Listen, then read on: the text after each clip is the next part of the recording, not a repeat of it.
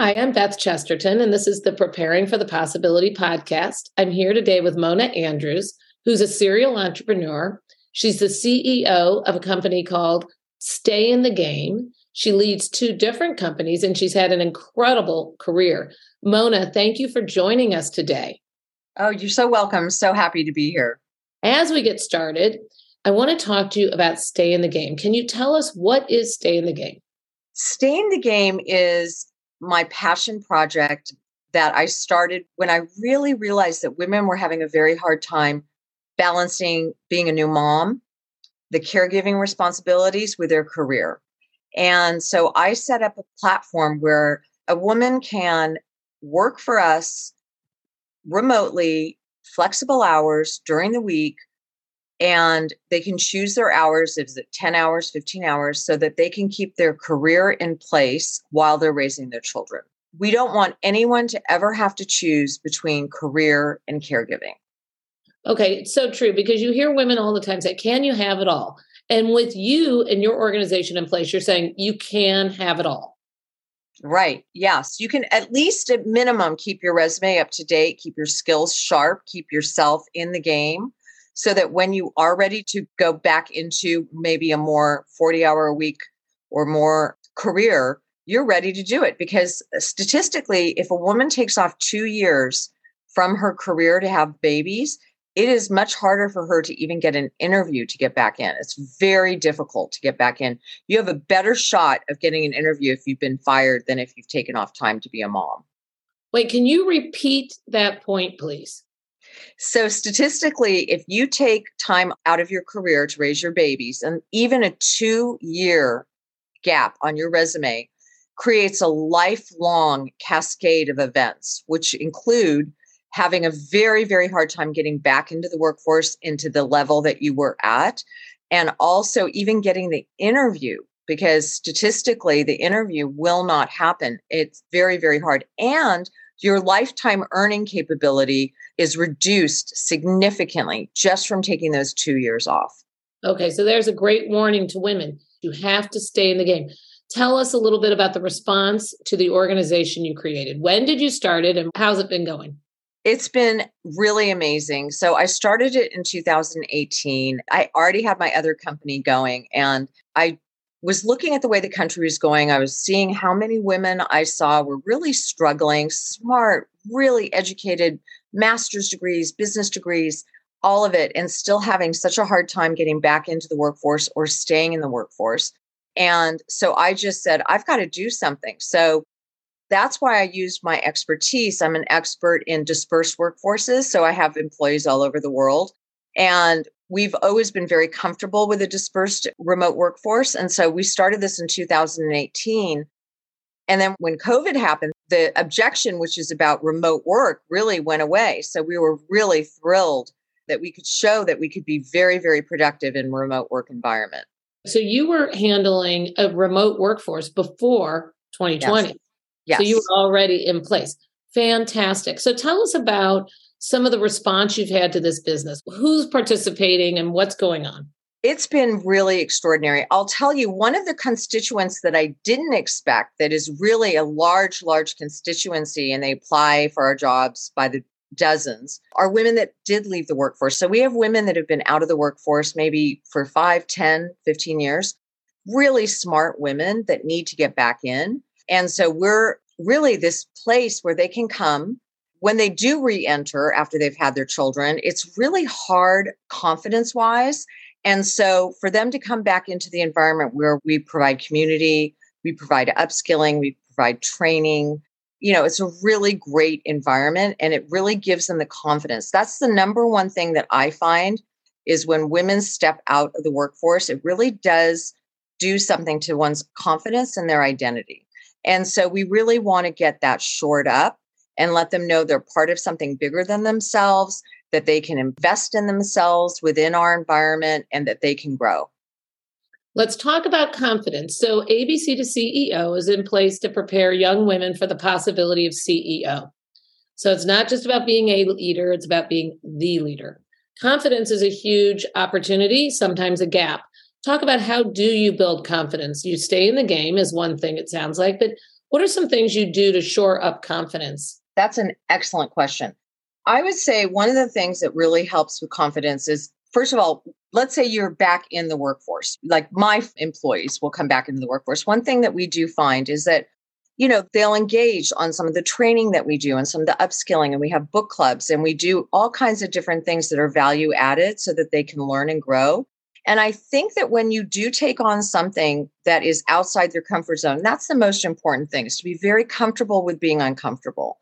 So we tell all of our folks, all of our employees, if we're not uncomfortable, we're not growing. So we need to be very comfortable having uncomfortable conversations, doing things that we don't feel comfortable doing in terms of our skill set, always pushing that to grow. So we're really talking about being comfortable with being uncomfortable. We also do a lot of training around communication styles and skills. So like right now, our entire leadership team is reading a book called Crucial Conversations, which is a really cool book to learn how to have those, because as women, we know that it's very hard for us to have certain types of conversations because of our innate ability. We really like to make people feel good. We're very, personable. We really think about how what we're going to say is going to affect the other person. Whereas a male gender would not have that same kind of feeling that we have. So it's just a different orientation as a woman. The other thing that women don't do is we don't ask. So women have a really hard time asking for help. And we feel like we need to do it all on our own. And I think the most courageous thing that a person can do that can build confidence is to learn how to ask for help and understand that that's okay. Okay, I love it. And I think what you're really speaking to is how a strength, which is caring about how people feel, having compassion, being able to connect with too much of it can be a weakness as well, because we're uncomfortable. But when you talk about being comfortable, being uncomfortable, it's really exciting. It makes it a little bit more fun. And when I was speaking with your really good friend, Poona Mahajer, who was also on our podcast, she talked about this year trying to do everything that made her uncomfortable. So she was a very successful entrepreneur, as we know, and CEO who's taking intentional approach to spending her time in the discomfort zone. And that sounds like you are in the same position. I tell my teams, I say, we're going to grow. I don't think we ever are done learning. And so, even when I'm 90, I'm going to still be learning how to do things better and be a better leader and a better, team player and all of that. It's always a learning process, constant learning process. The other thing you had asked was, how have we been received? Well, one thing that's been extraordinary is that we've really won a ton of awards. I was just awarded based on the company, Visionary CEO by the Los Angeles Times, and also with the Stevie Awards and the Small Business Awards. So we've really achieved a lot of really great accolades for what we're doing. We're also really working hard on content. So we publish in Forbes. We write every 6 weeks. We have an article that's being published in Forbes, and, really heavy on blogging and doing all kinds of stuff to get information out there with the most recent data that's being presented in this area, in gender equality, workforce, remote work trends, all of that. So speaking to other people who are entrepreneurs, perhaps, or launching their own business or leading their own efforts, tell us about what being published in those sorts of publications, what these awards are doing for your business, besides validating your great efforts. That's such a good question. Excellent question. I think that one thing that we've done with that, and we're working with our marketing team to make sure that that gets out, but I think what it does, it really does give you access to additional people that might be clients. Because, for example, the LA Times sent out, I think it was 68,000 magazines that talked about the award. And so there are different constituents that will read about this award, and then they'll be alerted to what the business is. And then, of course, I've always made a really good effort at connecting with all the other nominees, really getting involved in what they're doing and then talking about it and getting it out there, really getting it out there. On social media, we send emails, we send press releases, et cetera. And really building that network. As a serial entrepreneur, I think that's one of your great strengths, is being connected and connecting with others. And it sounds like internationally. You're also an expert in leadership, which is a big deal for preparing women for the possibility of CEO. What do you think the most important skills are a woman should develop, or the skills if they want to be leaders and significant leaders? Great question. When I was a young entrepreneur, I was really hard on myself. I think that one thing that I would say is have a little bit of compassion for yourself as you're working through it. There obviously is going to be ups and downs. One of the things that I've always told Puna, because we've been entrepreneurs now for 25, 30 years, is that one of the things I noticed about Puna and I is that we have a very high tolerance for pain, meaning when the problems hit, that's when we go into action. We don't sort of recoil from problems. We sort of hit them head on. And I think as an entrepreneur, that's what you have to do. You have to hit those things head on and go right in and try to figure it out. For me, I think one of my most important qualities is persistence. I've had a lot of setbacks, a lot of personal setbacks, a lot of family problems, deaths. I lost a sister and a brother. My husband had a catastrophic illness. And so there were a lot of setbacks in my personal life. And I thought, okay, am I going to let these diminish me, or I'm going to let them propel me into seeing what I'm capable of?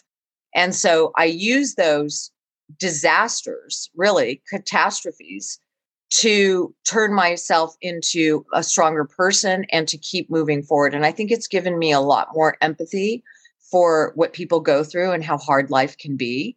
And I want to help others when they go through those difficult times so that I can help them get through something like that. Well, I'm first of all so sorry, and thank you for sharing that with us. I think it's so important because I think when people really make it to the top, that there's a perception that it was easy for them or that their life was somehow gilded. And you're saying it was, in fact, all of these challenges that perhaps even inspired the organization that you're leading today, Stay in the Game. So you're talking about persistence and not stalling, right? Like not hitting a speed bump and stalling out, but continuing to persist and be tenacious and make it through. What other leadership qualities do you think that young women should be developing and that have helped you? That's a great question. I think, first of all, one thing that I'm a really big proponent of is reading and going to classes and doing things online. So I'm a constant learner. I read a lot. I go to a lot of different events that I think will help me build skills. And I also have a CEO coach. So I'm really focused on making sure that I'm learning how to better communicate all the time. I think having a collaborative idea instead of being a top-down leader, I like to be more collaborative and lead with kindness and empathy. Also to be very clear. That's one thing I've learned is that, really be clear so people really understand what is it that you're expecting of them. Because nobody can do what you need them to do unless they have a clear vision on what it is you actually want. And sometimes that's hard to articulate. So it's really important to be thoughtful about that and to give clear vision. One of the things that we do a lot of is, obviously one-on-ones every week, quarterly reviews, different kinds of ways of feedback. We also have a belief that feedback right away is better than feedback in 2 months or at the review. So we're constantly giving feedback to others. If there was one thing I could have learned earlier on, it would have been a lot easier for me. It would have been learning how to ask. I think that sometimes fear of rejection, it held me back a little bit. And that's because of my family of origin and different things that might have gone in my own life. So sometimes we need to dig into who we are as individuals so that we can be better leaders. So once we dig in and we really see who are we and how do we look at life and how do we think of things and how do we react to things, helps us better figure out how we can be better leaders. Once we clear that stuff out and get real clear about who we are as a person. Sounds like quite a journey. What you're talking about is getting feedback, asking for feedback. Persistence is a huge piece of it, sticking with something, overcoming challenges, and then continuing to learn and grow. This has been part of your formula of success. Tell us a little bit about your journey to this place. Did you start out in law? I did. Well, I went to law school with the very specific reason that I went to law school. And it was this. I wanted to get a graduate degree. I figured that I would either get an MBA or a law degree. And I thought, if my entrepreneurial venture doesn't make it, I can always practice law. So I looked at the law degree as an insurance policy. I've always wanted to be a business owner. It's been my passion since I was really young. I started trying little businesses when I was 13, 15. I lived in Europe. I tried little businesses there. It was my thing. I just love business. So for me, I always knew I would be a business owner. I didn't know what kind of business. I really didn't, but I knew I wanted to be a business owner and I knew I loved business. So that's why I went to get my law degree. After law school, I did work for an investment banking firm in-house while I was thinking about what I was going to do. But when I did start my business, I had not taken any business classes, really, to speak of, maybe a few marketing courses. But I just learned by jumping in and doing it. I mean, I would go door to door. The way I built my first business was literally, I would go to office buildings and to trade shows and walk door to door, walk to people and say, this is what I'm doing. And so then I would get my first client. And then once I got that client, then I would say, okay, who do you know that you could introduce me to? So I built it that way.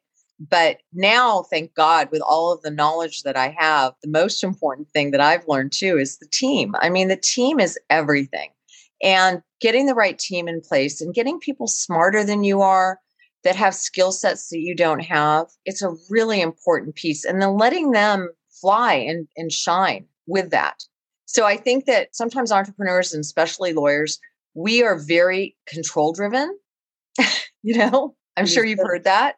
Yes. There's a lot of control that goes into that. And so the funny thing is that when you start to really trust your team and give them the room to grow and look at it as you're teaching them to replace you, because really what you want as an organization is you want to be replaceable. The only way an organization is ever going to be successful is if it can stand on its own without one person, right? So we want to make sure that we're creating an organization that can thrive without me. Well, first of all, this has been exciting, and we really appreciate you taking the time to talk to us today and to show us what does it look like to be a serial entrepreneur and to know that you wanted to be in business your whole life. And I love this concept of going door to door and making your pitch. What's rejection for you? I mean, so somebody says no. How do you see that? Because rejection can stop a lot of us. How do you handle it? It still does. So I'm still working on it. I'm a work in progress on that one. But I will say this. One of the things that I noticed is that, and some of the studies have actually borne this out. So I have a ton of friends. I have a ton of colleagues, a ton of different, groups that I'm involved in. I love people. But once I have a person that I know in a social or business environment that's unrelated to my business, I do not want to ask them for business. And that is something a woman does. I'm going to just say, I'm guilty of it. Many women are guilty of it. Men, however, do not have that problem. They're very transactional in terms of understanding transactions. We're not. We're very sort of, personal driven, relationship driven, right? And so for us, it gets really uncomfortable that we think we're going to ask them something that's going to make them feel uncomfortable. And it's not. It's not. And so women, that's what I'm working on right now, is asking some of the people that I know personally. I have no problem asking people I don't know. Yeah, and strangers going door to door, but now personally. Okay, so everybody, if you're listening, remember, this is a time, and I would say that Mona's saying, just ask. Go ask. Just ask. And ask more often. So how does somebody get connected with you if they want to follow you and learn from you? Oh, please do. And I'm always available to help. I love talking to anybody who wants to be an entrepreneur or leader. Please feel free to call me anytime. You can find me on any of the platforms. On Instagram, we Stay in the Game, but in everywhere else, we're Stay in the Game. And you can find me all over on any of those platforms. That sounds fantastic. And we'll be looking up your articles and maybe sharing some of them as well. And if somebody wants to join Stay in the Game, how do they join? Thank you. Yes. So we created our own database. We have a very wonderful community that we've put together. So even if a person is not ready to get back into the workforce, we actually have a community for those folks, as well as folks that want to get back into the workforce. So just go to our website, join our community. We have webinars, we have newsletters, we have different things that are being sent out in all of this area. And we're just building out that community. So please do join that community. And you'll get a lot of value from the content and the other options that we're putting out. And we really do want to create, as we grow, more circles of people in different parts of the country that can get together and have community and grow with each other through this journey. Fantastic. Mona Andrews, thank you for taking the time today. Hopefully you'll come back and see us soon and we can continue the conversation. Thank you, Beth. So nice to talk with you. Thank you. For those who want to check out her website, it is stayinthegame.net. I'm Beth Chesterton. This is ABC to CEO. Don't forget, we're a not-for-profit organization. Join us in a mission to prepare young women for top leadership and for CEO. Our website is abctoceo.com. You can follow us online for daily inspiration, tips, and tools to make it to the very top.